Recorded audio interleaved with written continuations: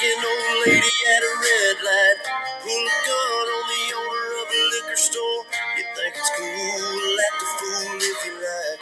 Cuss out a cop, spit in his face, stomp on the flag and light it up. Yeah, you think you're tough. Well, try that in a small town. See how far you make it down the road. Around here we take care of our own. Yes, sir, and welcome to the Man on Second podcast on Real Voices of the Game Productions. I'm Joe Frisaro with co-host producer Dave Dagostino. Our mission on the channel, as always, is to raise the baseball IQs of our audience. Today, we will also attempt to raise your sports IQs with our very special guest, Larry Blustein. Larry is a legendary reporter down here in South Florida, primarily on the high school sports scene with football in very much in Larry's wheelhouse. But Larry also is well-versed in all sports, huge baseball fan, photographic memory. He's got so many stories about the history of Miami and South Florida baseball. Also a longtime friend of our very own on their channels, Will George. Will, of course, is on a couple of shows down here as well on our network. But before we get to Larry, let's bring in Dave with some announcements. Dave. Yeah, I'll be real quick so we can get to the meat and potatoes of this. But just want to thank our subscribers, 60,000 subscribers now. Grassroots MLB front offices, 74 countries. We appreciate your support. Make sure you give this episode 5 stars. Write some nice comments for Joe and Larry at the end of it. You don't have to say anything nice about me, but we battle the analytics of the podcast world just like they do in baseball today. So help us out there. Special thanks to iHeartRadio for taking a shot on us. Our fans did enough of a push to where iHeart brought us into their fold. Very powerful podcast network. Thank you guys for that. Blackout Coffee, our very first friend in the sponsorship realm. We took a while to decide on a partner.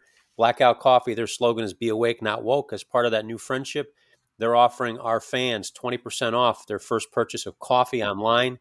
All you got to use is the code DAVID, all capital letters, DAVID, with the number 20. Get you 20% off. Doesn't matter how much you buy. And then you'll get 15% off in perpetuity. Love friends that love baseball, love coffee. I'm drinking my Blackout right now in my Blackout mug, Joe. How about that? That's what I'm talking about. And I'm not lying either, audience. I know it's not a visual, but I'm drinking it, the espresso. And last thanks to probably our most faithful listener, Joe, Ted Kubiak, former shortstop for the Oakland A's, 3-time world champion. If you are buying a stocking stuffer for a baseball fan, his book, Old School, The Evolution of America's Pastime, What Has Happened to the Game I Love, by Ted Kubiak. Great forward by Tony La Russa in there. He's got another book called How to Field a Ground Ball. It's the most in-depth book I've seen on fielding a ground ball. He is a savant with that. And he's coming out with a children's book to that same parallel in January, so be on the lookout for that. But buy that book. We'll give you in the show notes. We'll show you how to get to Ted's website, but support him. But with that, I'm excited to talk to Larry today. He's got some inside info that I want to get to on Will George. Oh, absolutely. Absolutely. Yeah, we'll get Larry in here in a second, but real quick, he needs no introduction of people in South Florida, at least 4 decades as a sports writer down here. His now Prep Red Zone is a prep football Bible to anybody that's in the state of Florida that wants to know the ins and outs on the top players and teams in the state. And Larry also has a weekly radio show on 560 WQAM right down here in Miami. Without any further ado, Larry, welcome, my friend. Thanks, guys. I appreciate it, Joe. It's an honor. It's a pleasure to be with you guys. And, obviously, you talk a lot about baseball. Obviously, I've started out with baseball and now branched off over the last 53 years, since 1970. In football, and had an opportunity growing up in South Florida to not only watch some really good college and professional football with the Dolphins starting in '66, but a lot of minor league baseball and spring training, which was kind of, as our kid, being a kid down here, got a chance to see at the Florida State League level before they ever reached Major League Baseball. And then during spring training, kind of caught up with some guys that you watch when they're 18 and 19, like Ferguson Jenkins and Jeff James and players like that from when they were like 18 years old. Yeah, this is going to be a fun conversation. Can already see that, Dave, right? I mean, Larry can talk on subjects that very few can. This is going to be a weird conversation because we're going to have conversations about Ferguson Jenkins as well as high school football players right now. Larry, when you look back, at the beginnings, for people that are getting into sports journalism, obviously you and I are about the same age, and the industry has completely changed. But you stayed a long time at that grassroots level doing preps, and now we've seen how it evolves with everyone has their own websites and so forth. Did you ever think it would last this long? And why is that level, the grassroots, so appealing to you?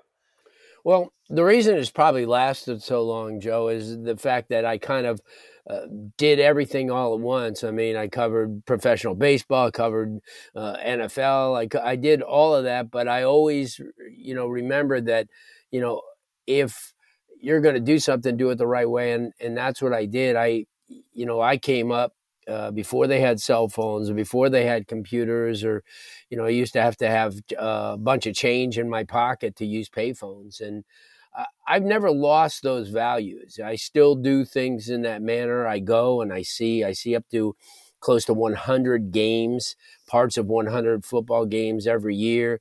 I travel. I went last summer to 11 colleges in the state of Florida, from Pensacola down to South Florida area. It's been essential for me because of the fact that, I've grown up.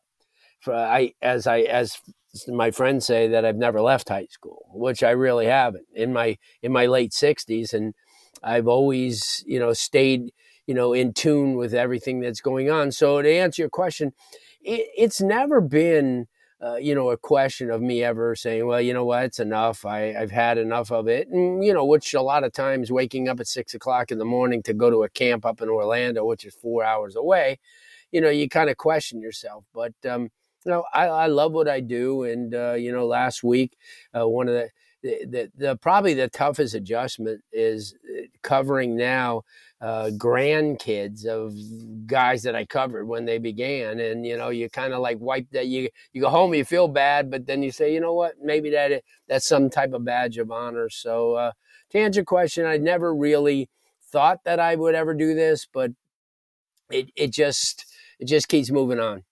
Yeah, there's a word that was brought up on our network the other day as kind of like the word of the year. Our good friend Kevin Kernan noted it, the word authenticity. And I think, Larry, I think you sense it in the 2 years since I retired from doing day-to-day baseball with the Marlins, that I'm out there having fun doing it. There's an authentic, at least I'm hoping to be, an authenticity to provide. Obviously, I'm having fun doing it, and I'm making a little money in the process, but it's making a difference, and kind of still molding, hopefully in our own small ways, the next generation of writers, but also seeing opportunity to tell and relate stories of the athletes we cover in the schools we cover, and really shine light on them. And I think, and no one's better at that than you. You are as genuine as they come, because you'll find some kid up in the Panhandle that no one's ever heard of, and boom, you put him on the map, or that school on the map, and talk about that aspect of it. Well, I've always believed in going and seeing for yourself. Anybody could tell you about an athlete, and ironically, I was going to bring up the fact that when I do these summer camps and you go to remote cities, not just Tallahassee and Gainesville, and Miami and Orlando and Tampa, but you're in some of these communities. And remember, from Pensacola, which is at the tip of the boot of Florida, right on the Alabama border, down to Key West is 810 miles. And it's still in the same state. We're one of 5 states that have 2 time zones. in the state. So you're finding yourself like next week, the state championships, which I curse, are 480 miles away from where the center of football is. And, Miami-Dade and Broward County are going to probably end up sending 6 or 7 teams to Tallahassee. And but I get an opportunity, and it's funny because I have a couple of kids that I covered now that they scout professional baseball with the Seattle Mariners and the Colorado Rockies.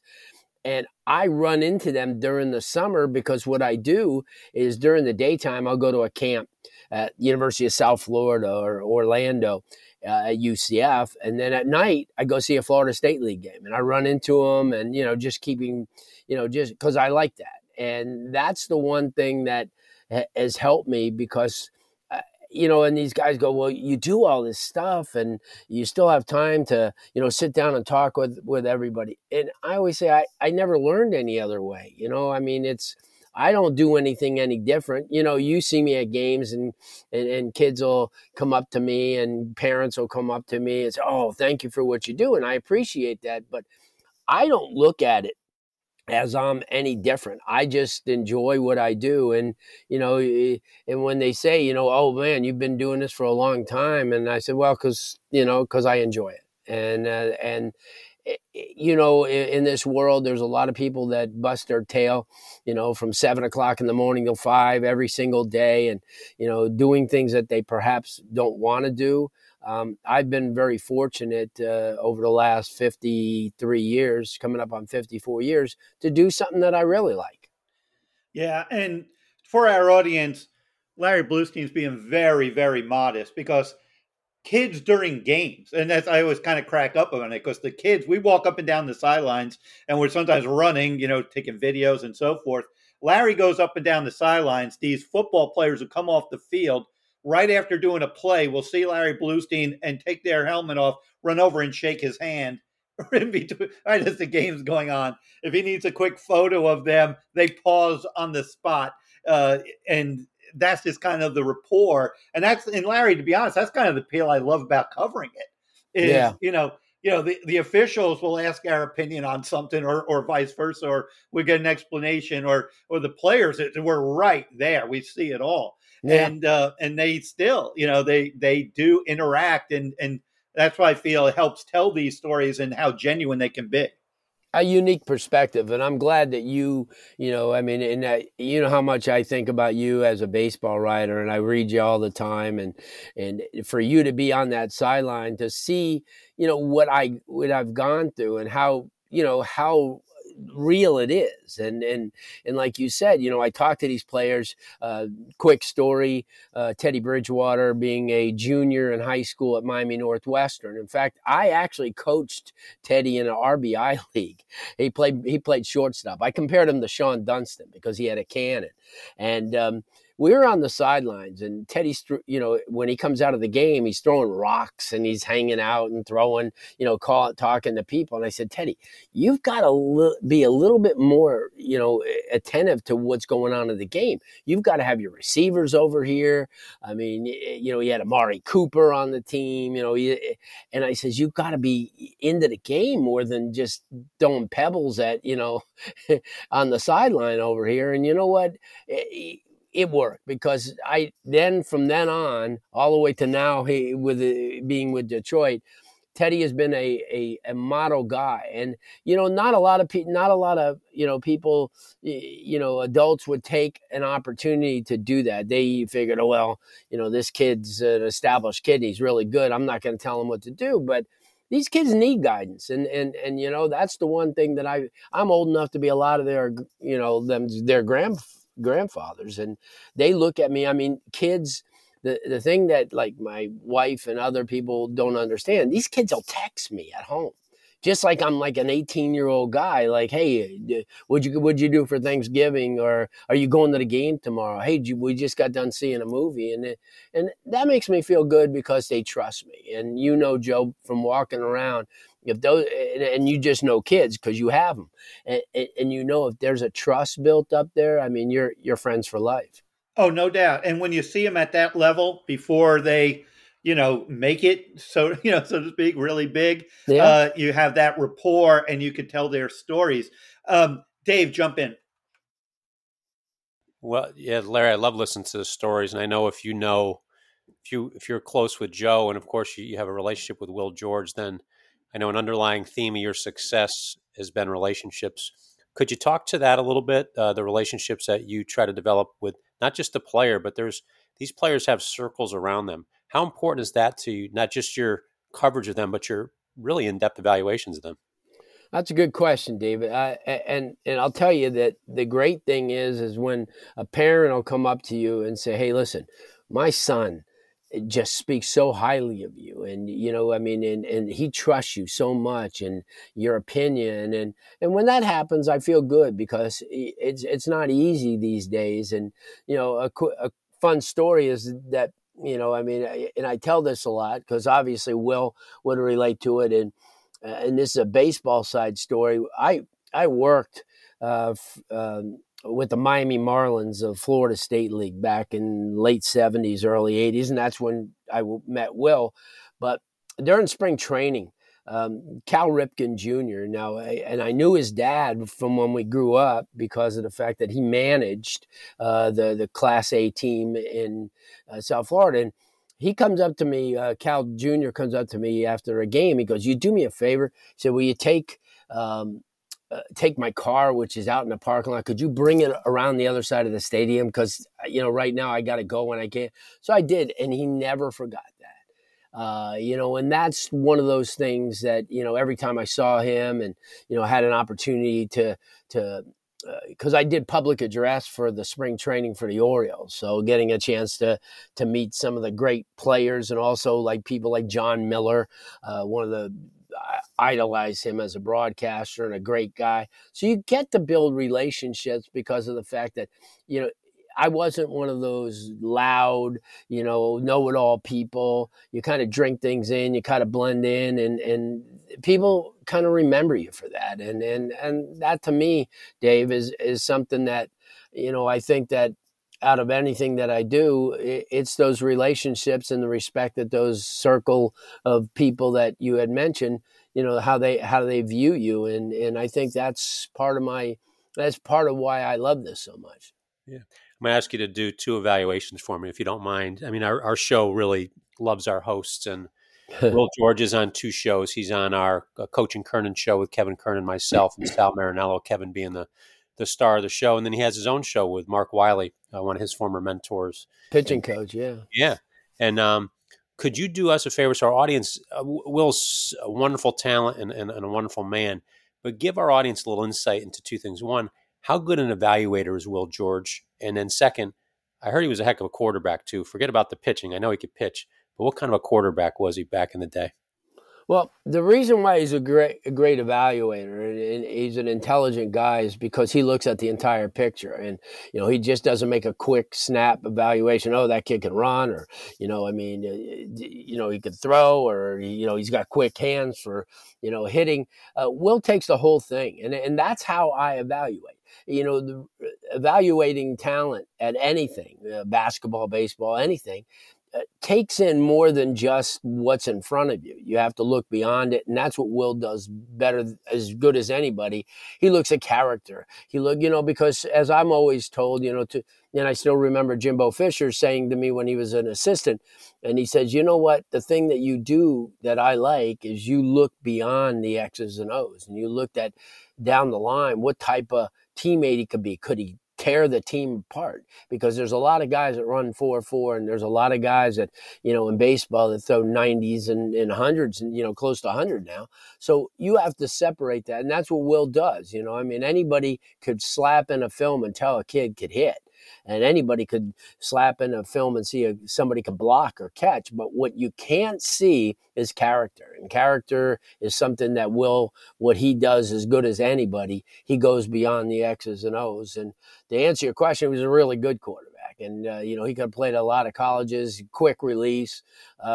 Wasn't a blazing speed guy, but he relied on his arm. And, playing in the New Jersey, Philadelphia area that he did, a lot of great talent. And, you guys like Willie Wilson came out of there, and Willie could have played baseball or football. He was a 9-800 guy, so those things that you learn, and Will watched a lot of really good athletes come up, and that's, he could have been a really good college football player as well. Yeah, I believe it. Joe, go ahead. No, that's great stuff. And Larry, this kind of leads into my next question. In the 2 years that I've seen the high school football down here, and as you noted, for our audience who may not know, there's a couple of different ways they classify schools. The South Florida, which we consider Miami-Dade and Broward counties, the areas we're most attuned to. We could have 7 of the 8 teams that are in the semifinals in the metropolitan area, or classification, can be going to the state championship next week. That's what's on the line. So, and last year, South Florida sent 6 in the 4 classifications, and had 2, and had all 4 winners were from South Florida, and 2 of the 4 were head-to-head Miami-Dade against Broward in the championship game. And amazing talent last year. It looks like we're just as good this year. Larry, how good of football? Give our audience a real indication of just how good high school football, the elite teams and players are here in South Florida. Yeah, different level type of kids. You turn on a TV on any Saturday or Sunday, and you could see, and both the Boza brothers. I had an opportunity to watch them since they were in Little League, and they were phenomenal. And they're phenomenal at this level. I mentioned Amari Cooper. You look at guys like Michael Irvin, and I mean, you have so much talent, and the weather plays such a factor in it. I mean, because we have no snow days. It rains, and it clears up by 4 o'clock. So you could go out 365 here. I mean, you could. There's a lot of areas around the country that it's too cold, or the climate's different. And a lot of people stay here. Where the one curse that South Florida has, and probably the entire state of Florida, they don't pay their coaches. I mean, it's an embarrassment. But for some reason, the love for the game keeps, and the weather keeps the coaches here, and it keeps the athletes here. So it's an endless loop of talent. And you mentioned Miami-Dade and Broward County. There's no area in the country, Southern California, Texas, Pennsylvania, Ohio included, that has more of a consolidated area of talent. And Tommy Tuberville once said that you could win a national title every year in a 100-mile radius of the University of Miami, and you can. And you brought up, it was the first time ever they tried their hardest. As we call the good old boys in Tallahassee, where most of the decisions there in Gainesville are made for the high schools.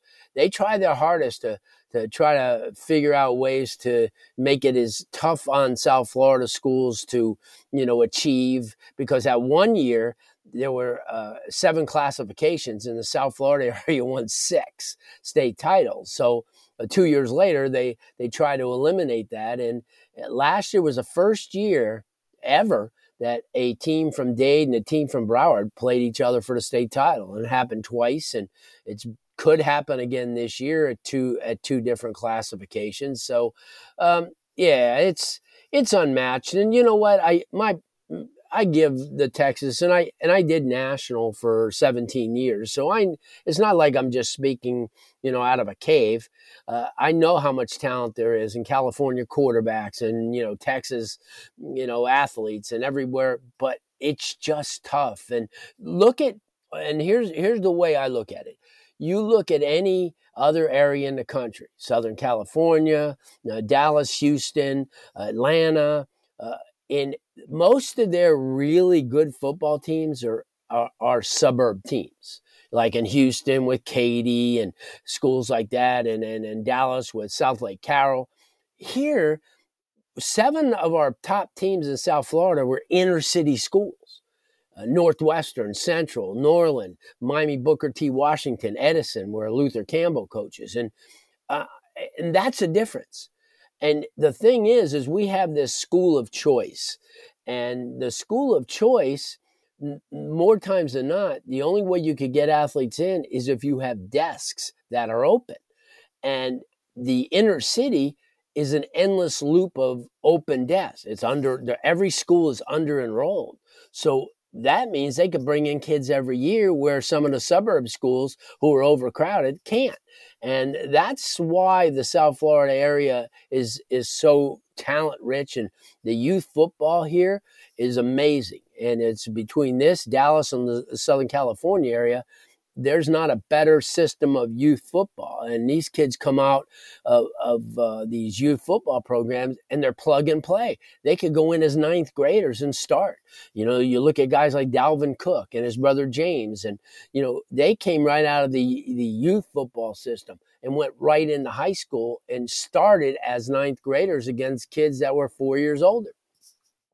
No, there's no doubt. I'm thinking, you know, last year, that was the first time I've covered high school football in probably about 40 years, basically. And, you know, we had Reuben Bain at Miami Central. Yeah. And now he's at University of Miami, was just named the defensive freshman defensive player of the year in the Atlantic Coast Conference. You know, and here's a guy who was on the sideline for Chaminade against Central earlier this year. You know, they come right back, and obviously it's close by, but, you know, they're, you know, like you say, there's so much talent. Yeah.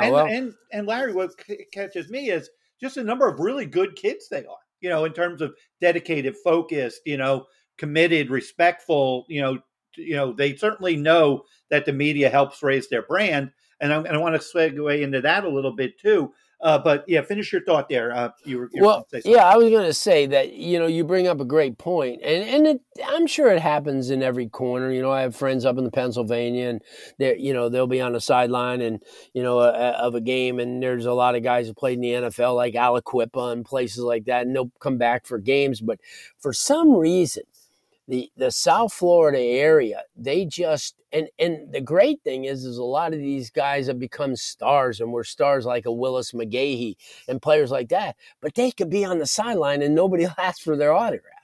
And that, to me, it speaks volumes of how this cycle works. And yeah, I mean, like I said, I bring up Teddy Bridgewater because he's a different guy. You know, I mean, he knew from when he was 11 years old that he was going to give back, and he hasn't stopped. And he has this thing called Christmas in July, right before he leaves for training camp every year, where he rents 2 U-Hauls, fills them with toys and bikes and, you know, things that parents can't get the kids, you know, because it's, you know, the economy now and the way it is, and it's been, they do enough to get their kids school clothes and, you know, shoes, but they can't afford skateboards, they can't afford bikes, they can't afford some of those. And what he does is he spends upwards of $85,000-$90,000 every year, and finds out through the police agency what kids have been good, you know, what kids, you know, aren't, you know, thugs, and,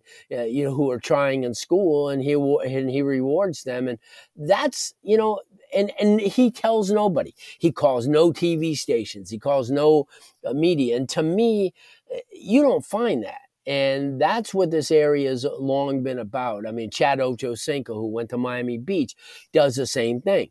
I mean, he'll come back and he'll, you know, they give turkeys away. And that, to me, you know, and I'm not saying it doesn't happen in other areas of the country, but you usually go to some of these areas, and those former baseball, football, whatever players come back, but they want the publicity. They want the spotlight shining on them. For some reason, it doesn't happen that way down here.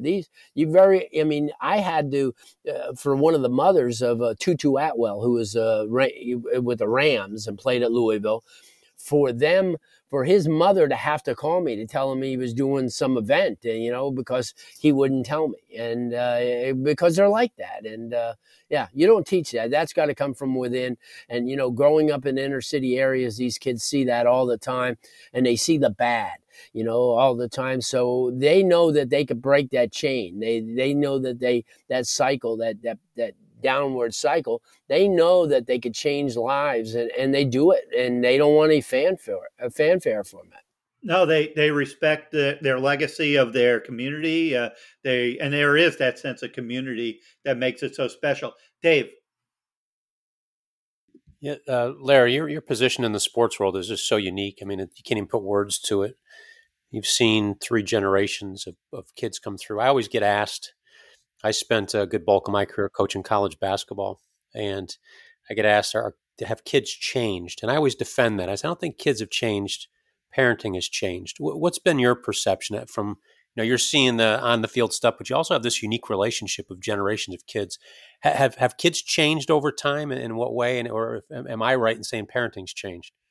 Well, I think, David, if they haven't changed, there would be something wrong, because you have to kind of keep up with society, and society has changed. And, these kids, I mean, their values are always, what they used to be, but you got to keep up with the Joneses, and there's so many other distractions, and there's so many other things going on. And, you just look at when we were growing up, there were so many rivalries that they've taken away in all sports. And it's just, I think the kids are still, and you're 100% right. What happens at home in anything is the way you feel. You see all this, going on now with prejudice and, hate and stuff, but that's not the kids. That's been drummed into them by their parents and drummed up to them by their grandparents. And you see, and they're only a product of their society. But in the great, I guess in a great circle of things, the kids haven't changed. I think the environments have changed, and they just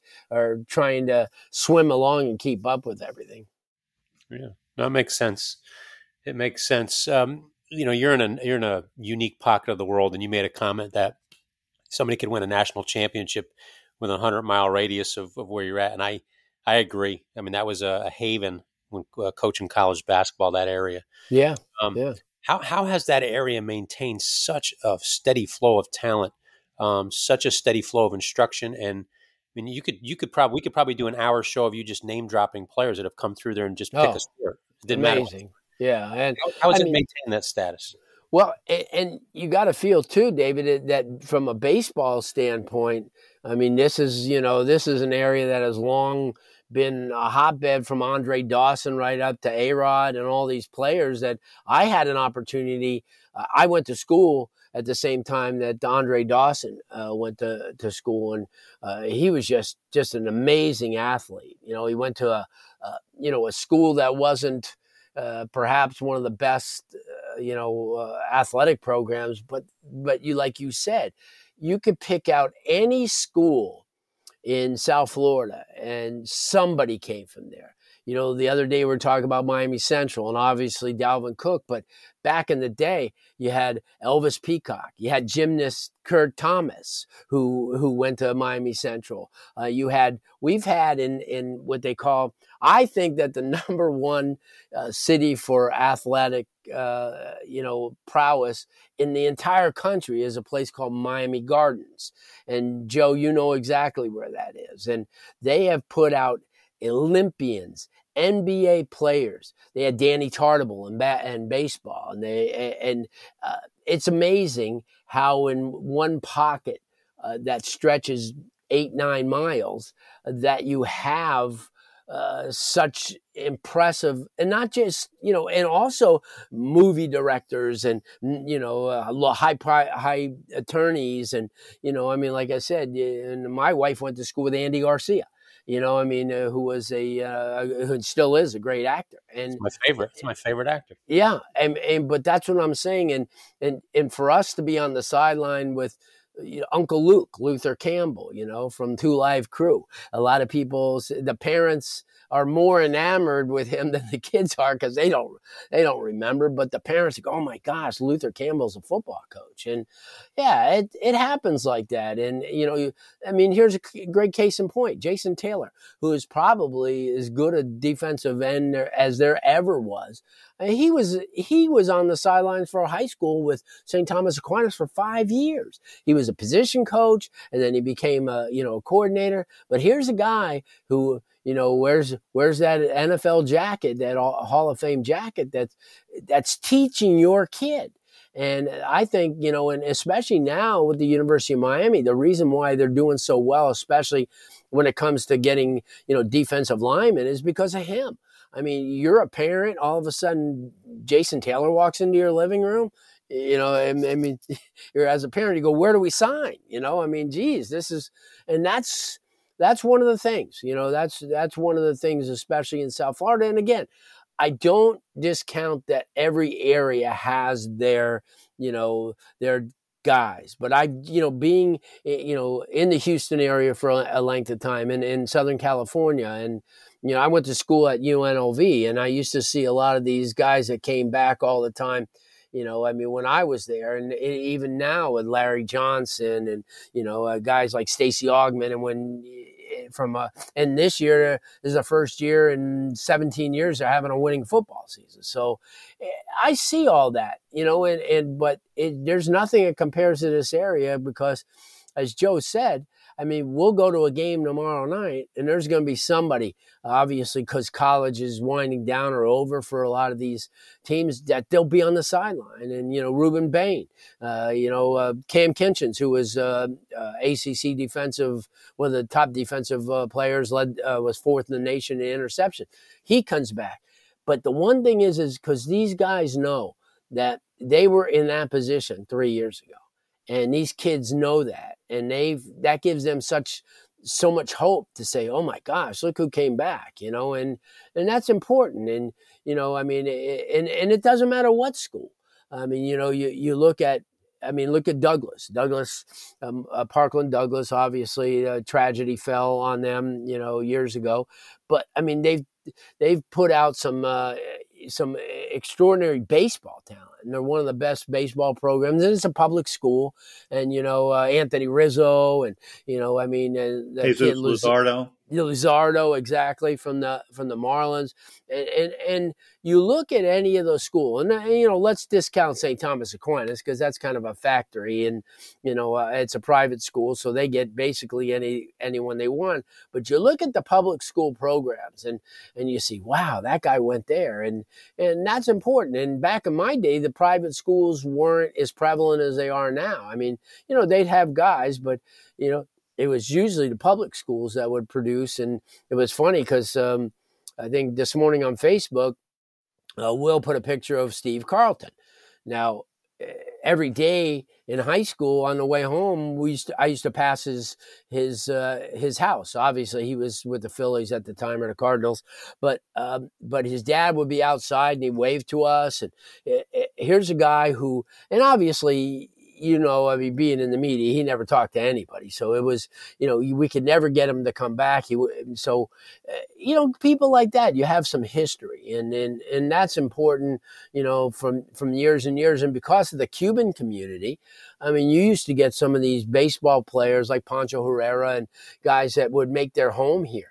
Livan Hernandez, and because of the fact that because of their comfortable way with the landscape of these communities, where Spanish really in some areas is the first language, but we do have good Cuban food, which is a good thing.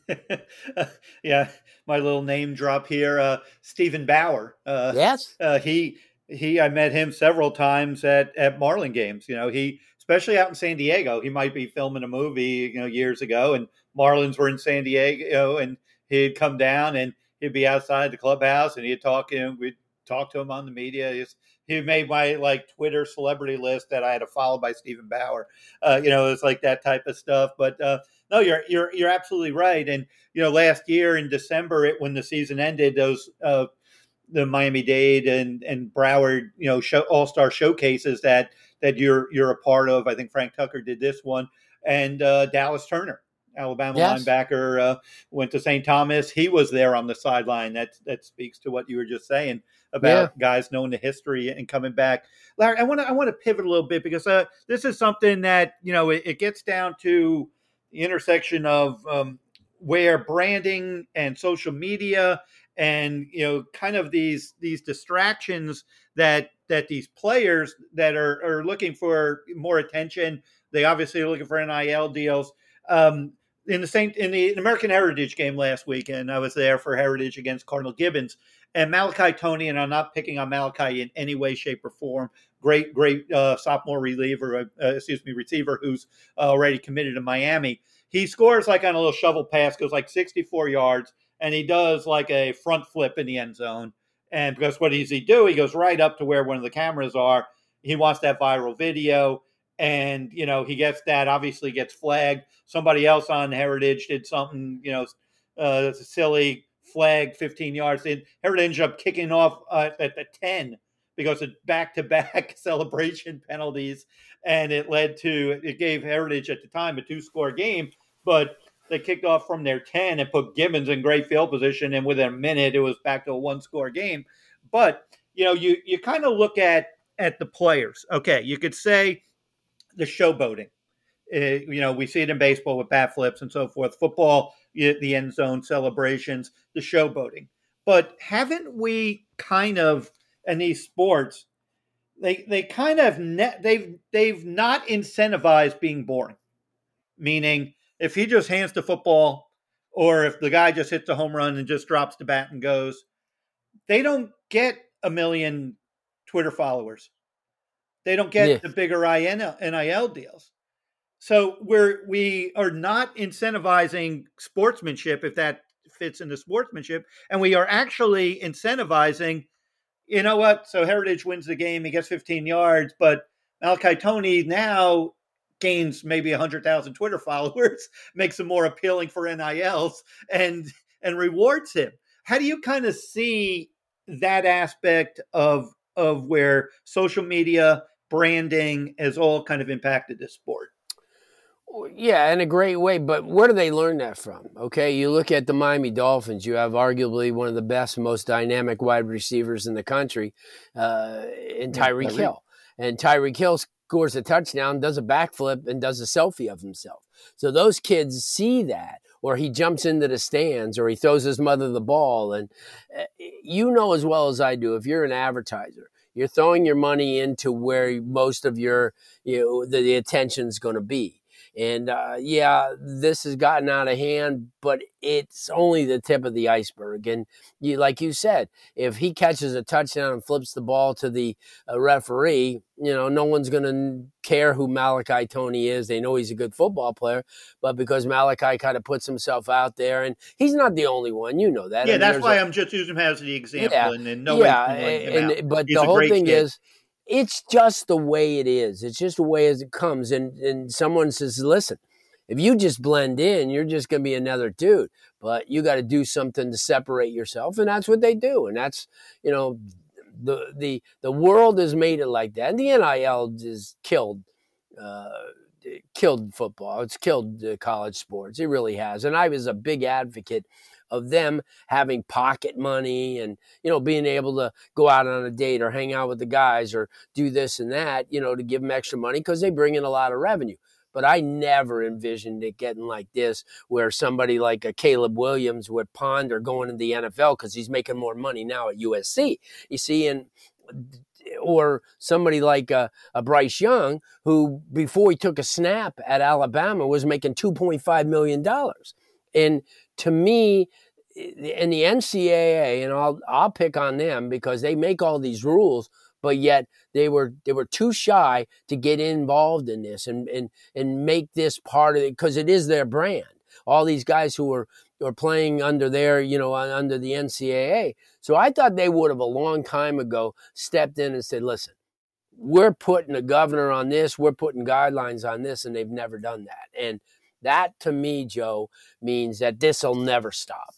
It's just going to be an endless loop, and it's only going to get worse. And you don't even know anymore, when you recruit a kid, that he won't be there for 4 years, 3 years. He may leave like after a year or two and go somewhere else now. And to me, that's the uncertainty. And you almost have to be a capologist in college sports now, because you don't know, hey, next year my point guard's transferring to Marquette. But I never figured that. I thought he'd be with me at least for 3 years. And that's where I think that the train has gone off the rails. Is there's no guidelines for any of this, and everybody, it's a free for all to see how much money you can make. And you know what, no matter how good I am to you, the almighty dollar is going to win out, and you're going to leave me high and dry when I have a job to do. And I think that's going to cost a lot of people their jobs. And I think it has already, where, they recruit Joe Frisaro, and they think, Joe's going to be with me at least for 3 years, and then you can understand you going pro. But I'm job jumping. Yeah, well, yeah, not just you though. I mean, everybody does it, but I think that's the essence. I think it's ruined recruiting very, very badly, because, and especially the transfer portals has kind of killed recruiting, because now these colleges are more apt to take a junior than they are a true freshman. Yeah, Dave, I'm sure you want to jump in on this one. Oh, Larry, you couldn't speak more truths than what you said. The NCAA is notorious for creating rules and not legislating, which is ironic, because their sole purpose was to protect the student athlete. And we saw so many cases this year where they did. There was the wide receiver from North Carolina that had transferred the proper way and had a redshirt year. I mean, they're inept. I can't wait till they go away.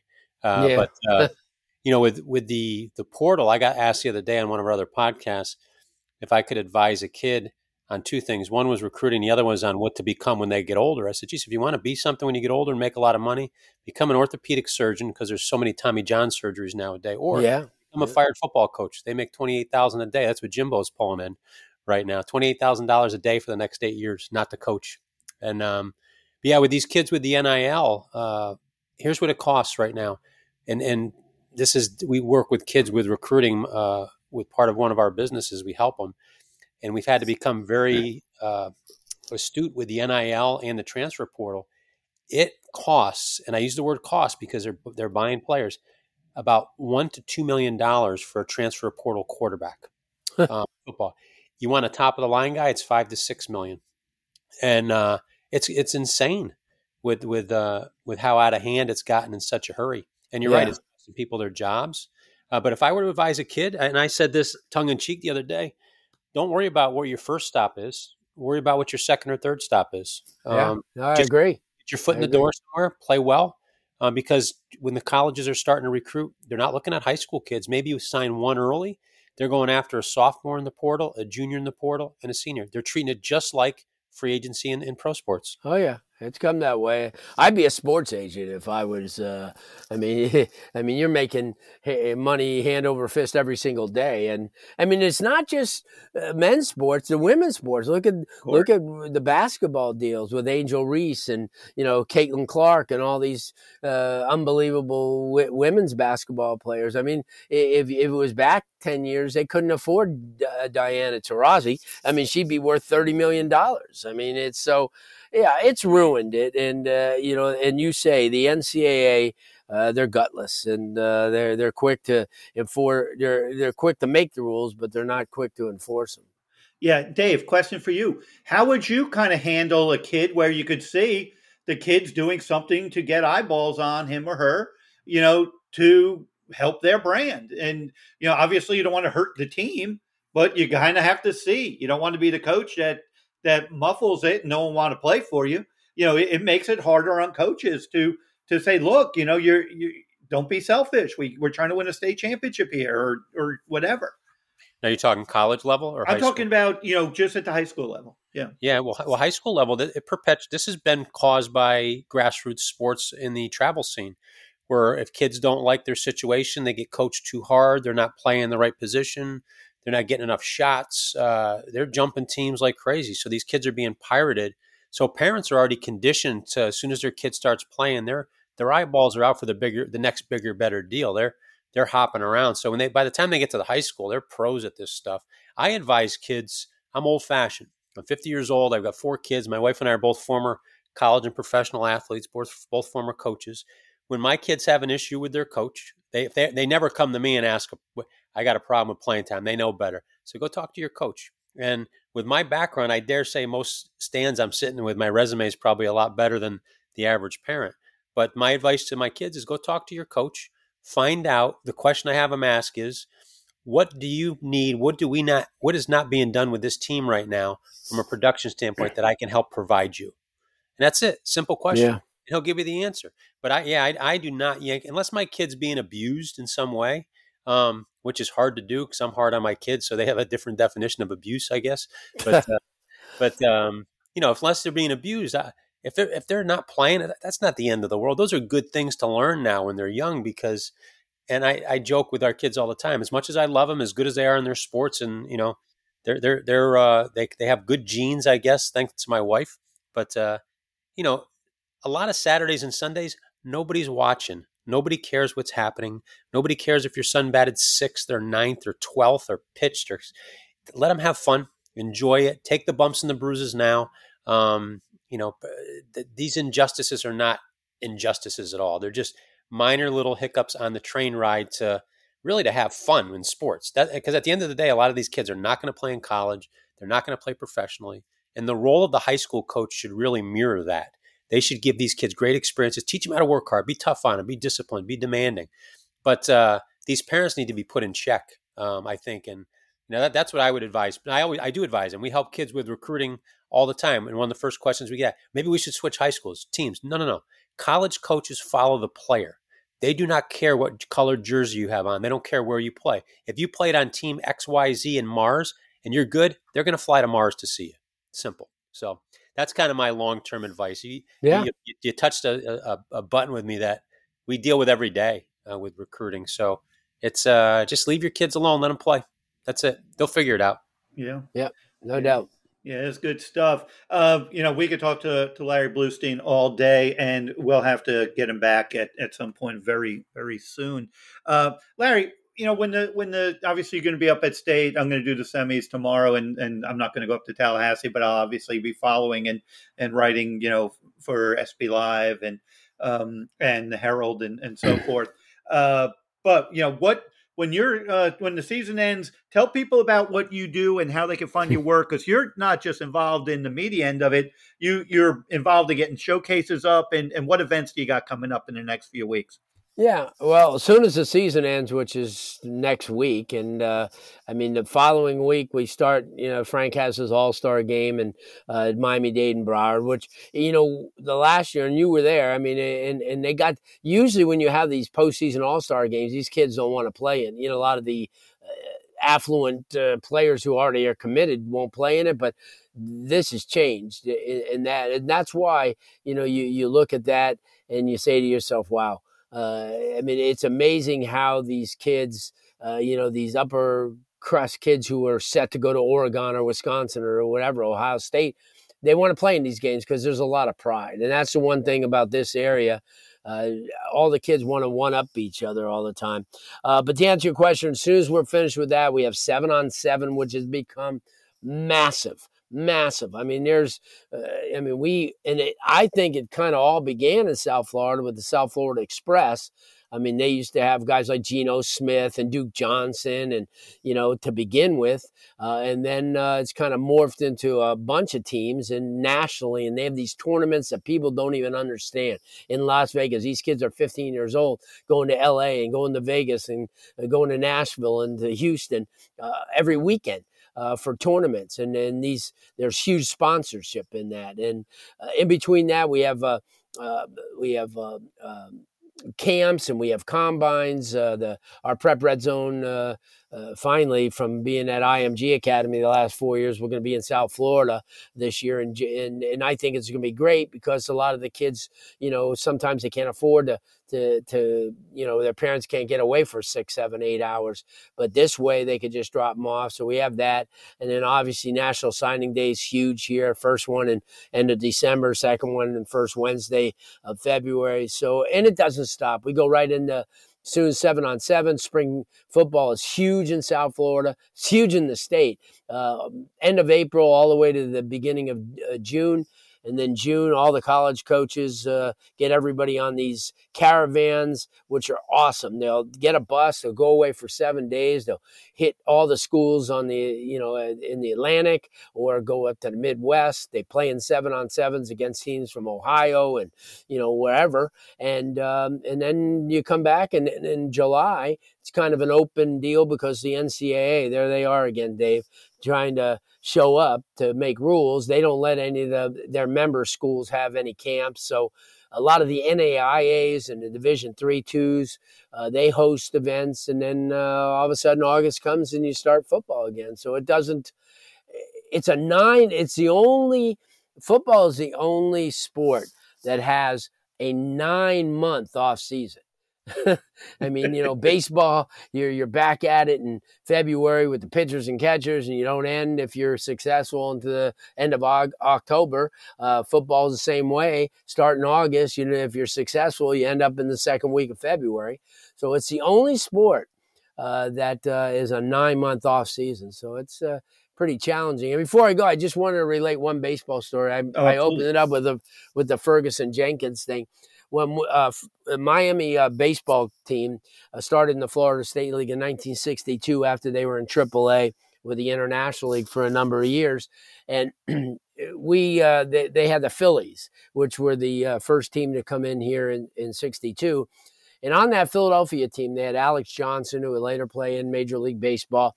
They had Jeff James and Ferguson Jenkins, and a catcher by the name of Pat Williams, who is now obviously the president of the Orlando Magic. And my mom was just a huge baseball fanatic, and they had these 2:00 games on Sunday. So she started a little tradition when they had these 2:00 games afterwards. She'd invite these guys at home.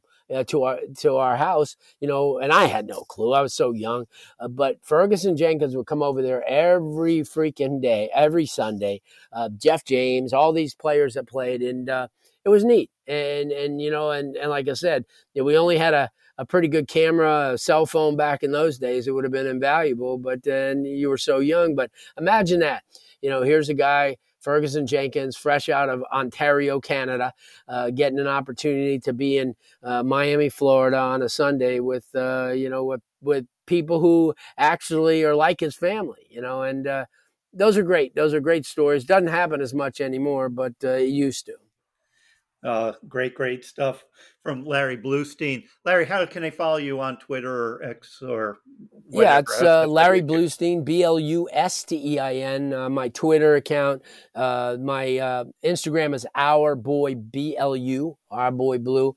And then we're on, as far as Facebook, same thing, Larry Blustein. And if you ever want to listen to any of our shows, we do really good recruiting shows on WQAM down here, which is which ironically we cover the Dolphins, the Hurricanes, the Panthers, the Heat. So we're on during the season whenever we can be on. Last night we were on, but you can go to WQAM.com, look up South Florida High School Sports, and you'll see all these college coaches that we do in the off season, from Jim Harbaugh all the way to Ken Niumatalolo from Navy when he was in Navy. So a lot of fun. We get a lot of the kids on there, and it's a good time. And I appreciate you guys. This was a lot of fun. Yeah, the one and only, the legend, Larry Blustein. Larry, thanks so much. Dave? We need a Larry in every community. I know I'm being selfish, but no, it's been fun listening to what you do, and we'd love to have you back if you have time. Definitely our audience has got to listen into the radio, or to the radio show down there, but also follow you on all your social media. I think they'll learn a ton. Joe, as always, great interview. I mean, your relationships ring true in everybody you bring on, so we appreciate that. And hopefully our fans, 60,000 plus and climbing, appreciate what we brought to you today. Give Joe 5 stars. Write some nice comments so we can fight those analytics like they do in baseball. And make sure Blackout Coffee, if you catch that thing through Friday, as a programming thank you to our audience. David, all capital letters, followed by 20. You get 20% off, 15% in perpetuity. Our relationship will expand starting next week. It'll benefit the audience even more, and our podcast host, as we discussed before the show. And to our good friend Ted Kubiak, make sure you take a look at his book, Old School, and then How to Field a Ground Ball. He'll be coming out with his children's book in January, and he'll reveal that on the show, hopefully. And guys, thanks so much. Your handle there, you're our Boy Blue? Our Boy Blue. Our Boy Blue. My oldest son, his nickname is Blue after that the movie Old School. Yeah. Well, I don't. I've had that nickname ever since I was little, so it's I can't shake it. No, that's a fun one. Now up north, we're from New York. nobody understood Blue. They're like, it's interesting. Now we've come down south. We live down south now. Everybody's got a cousin named Blue. So it's it's like John up north. Yep. Love it. But guys, thanks so much for a great show. Thank you. Yeah, thanks Joe. again. Thanks to Larry Blustein. Thanks to Dave Dagostino. Check out all of these high school players. I like to say, if you can see some high school athletics in your neighborhood, in your community, support it. This is the grassroots. This is where it all starts. This show, we cover everything, and we will be back next week with another great guest and more great content. Follow all the channels here on Real Voices of the Game. Joe Frisaro and a Man on Second, and we are out of here.